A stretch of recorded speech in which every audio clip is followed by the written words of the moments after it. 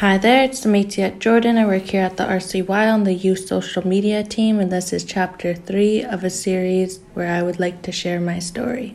This is Chapter 3, Kids Will Be Kids.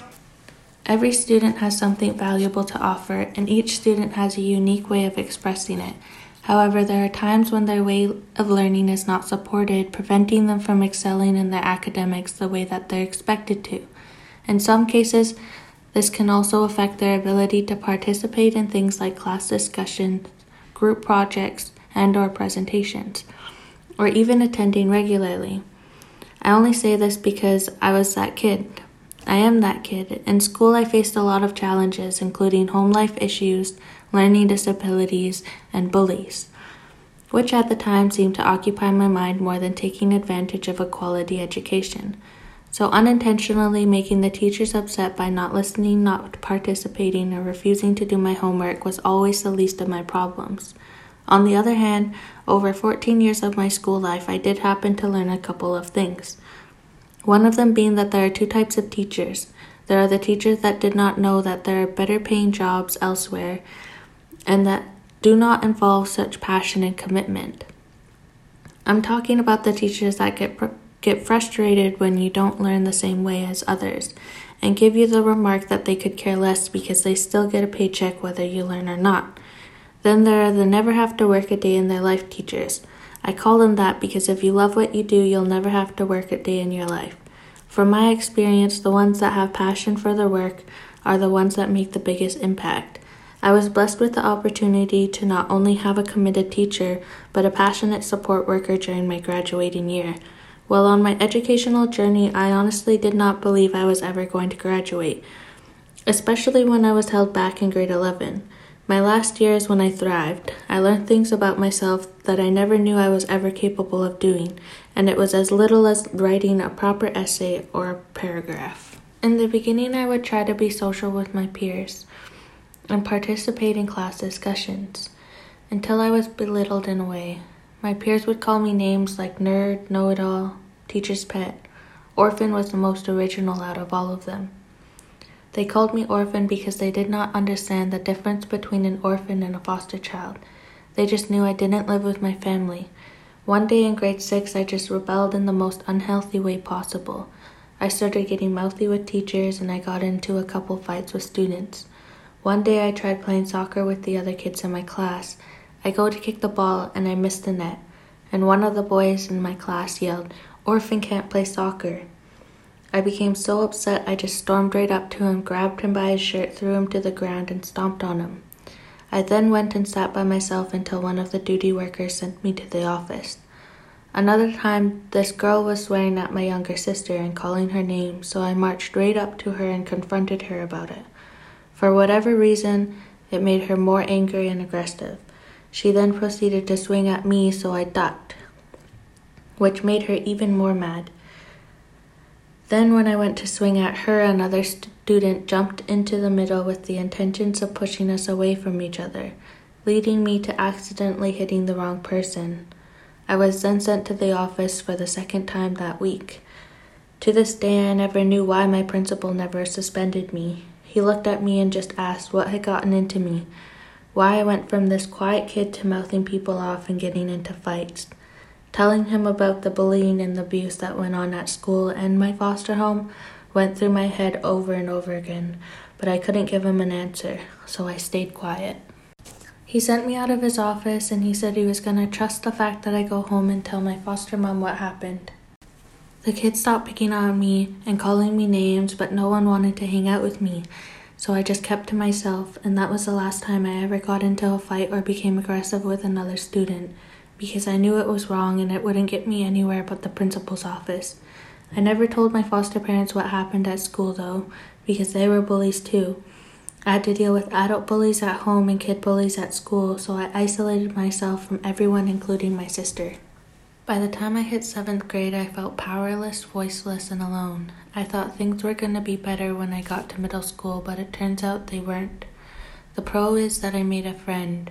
We were best friends and pretty much inseparable, but I didn't tell her until we left that I was having trouble with the kids at school.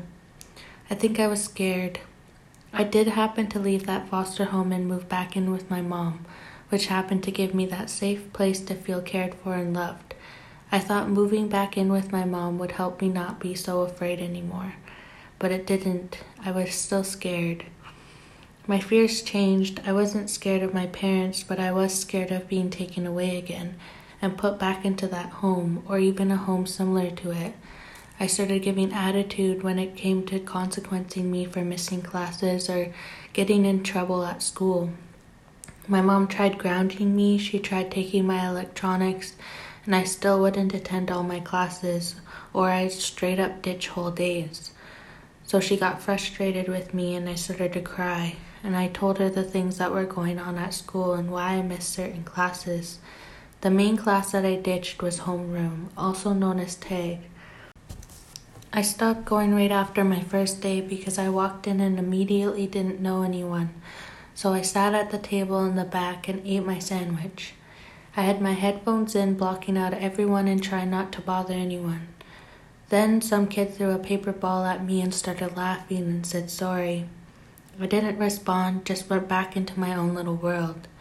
Then another kid from the same table threw another one. So I looked up and looked towards the teacher who was enjoying her lunch while reading a book. I then tried to separate myself from the situation, so I got up and moved tables. Then another kid threw one, followed by another with a mini cucumber. By then I was upset and looked over at the teacher and hoped she would do something, but she was still minding her own business. So I got up and just walked out of the classroom. By then, she noticed motion and requested that I come back to the class. I continued to walk away, and from then on I ate my lunch behind a stairwell at the back of the school. Most of these kids were in most of my other classes. I also frequently missed foods, even though I didn't mind cooking or baking, which was my mom's point of confusion when I would not attend the class. I went to the teacher and requested I not work with these students, because I'm not okay with the things that they do to me. The next day, she paired me with one of those students, so I threw my apron and hat down and walked out. The stairwell behind the school was my hiding place, and I would sit there reading graphic novels or drawing until the bell rang. Same thing went for gym, but my teacher was always the one making me feel out of place. I never had PE strip, and I wasn't as athletic as the other kids. Most of the time she didn't even let me participate, so it wasn't that big of a deal in my mind. Then there were the occasional things that would happen in the halls, like knocking my books down and kicking them all over the floor while I would try to pick them all up. We also had those smaller lockers, so there would be one on the top and one on the bottom. With my luck, I got the bottom one. Sometimes they would wait until I went to my locker to go to theirs just to hit me in the head with their locker or drop their books on me and laugh about it. All of these kids were in all of my other classes, so I felt afraid to go to any of my classes. After breaking it all down with my mom, she was mad, but not at me. During this time, my sister suffered from bullying as well, but based on the color of her skin, and girls would call her fat and very racist names. My mom was very mad at the school, so she called to address her concerns, as well as naming all of the individuals that were involved. And the principal said kids will be kids, there's nothing she could do about it, which in fact made my mom even more angry with the school. We had about 2 months left and the teachers were on strike, so my mom sent us back the next day to collect all our things to inform our teachers of my mom's decision. One of the TAs were really rude about it and said my mom was making a stupid mistake, but I left and I never looked back. I had a bit of a break in high school up until my graduating year. At the beginning of the year, these 2 boys were okay. They left me alone and didn't bother me. But then I became friends with this guy from another school. Then they became quite obnoxious and mean. They started harassing my friend and I at school and out in public. Because my name is Jordan, they used to use that against me, saying that I was a boy and would pick on my friend about dating a man. I didn't take offense to it because to me it wasn't much of an insult. It was just how they were approaching us with it. They would make inappropriate comments in public. then everyone would be staring, throwing things at my friend and making threats to beat him up, humiliating me in class by bringing up things that I had no involvement in by accusing me of participating in them anyways, then giving false information to others, sending them after us as well. I became overwhelmed in class after he made it out to seem like I was someone that I wasn't. English class was my safe place. I loved being there. I loved my teacher Andrew and the teacher assistant Wendy because they both believed in me the way no other teacher ever had in an academic setting. They both were the reason I attended every single day and I wanted to go to school. So I became scared that I wasn't going to have that safe place anymore. And all the work I had done was going to be for nothing because out of habit of self-destructing in moments like that. I ran out of the classroom and instead of leaving and never turning back, I went to see the school counselor, which I would have never done if it was any other school. I broke down and began to cry and told her everything. All of the threats he made, all of the things he said and was doing. She got up and stormed out of the room and put him in the office with the principal and explained that it was going on for too long and that he needed to do something about it. They heard my side and they heard his side, and they agreed that he work in a different classroom where he felt more comfortable, and that he was no longer allowed to approach me and I was no longer allowed to approach him. The last thing I said was I knew about his home life and that I understood why he was acting out the way he was, and that I didn't hate him, and the things he did is not okay, but I understand why he acts the way he does, and I didn't think that it was fair to blame him entirely. Then in the same year, I was belittled by a principal and a vice principal of another school. It all started off with my friend and I going to our old high school so that he could hand out his graduation tickets to the teachers he wanted to be there. We made a mistake by not going into the office to inform them of what we were doing. On the other hand, it was really close to the end of the school day, so we thought we would be in and out. Unfortunately, we ran into one kid that had been harassing him and threatening him for months at that point. The bully asked him if he was even graduating, and he replied with yes, and that he, in fact, was there to hand out his tickets for it. The bully replied with, "Nah, you're a goof, the same goof you'll always be." Then he asked him to stop, which led the bully to requesting him to make him stop, antagonizing a fight between them. We both did not go to the school with the intentions of causing a fight, so my friend walked away.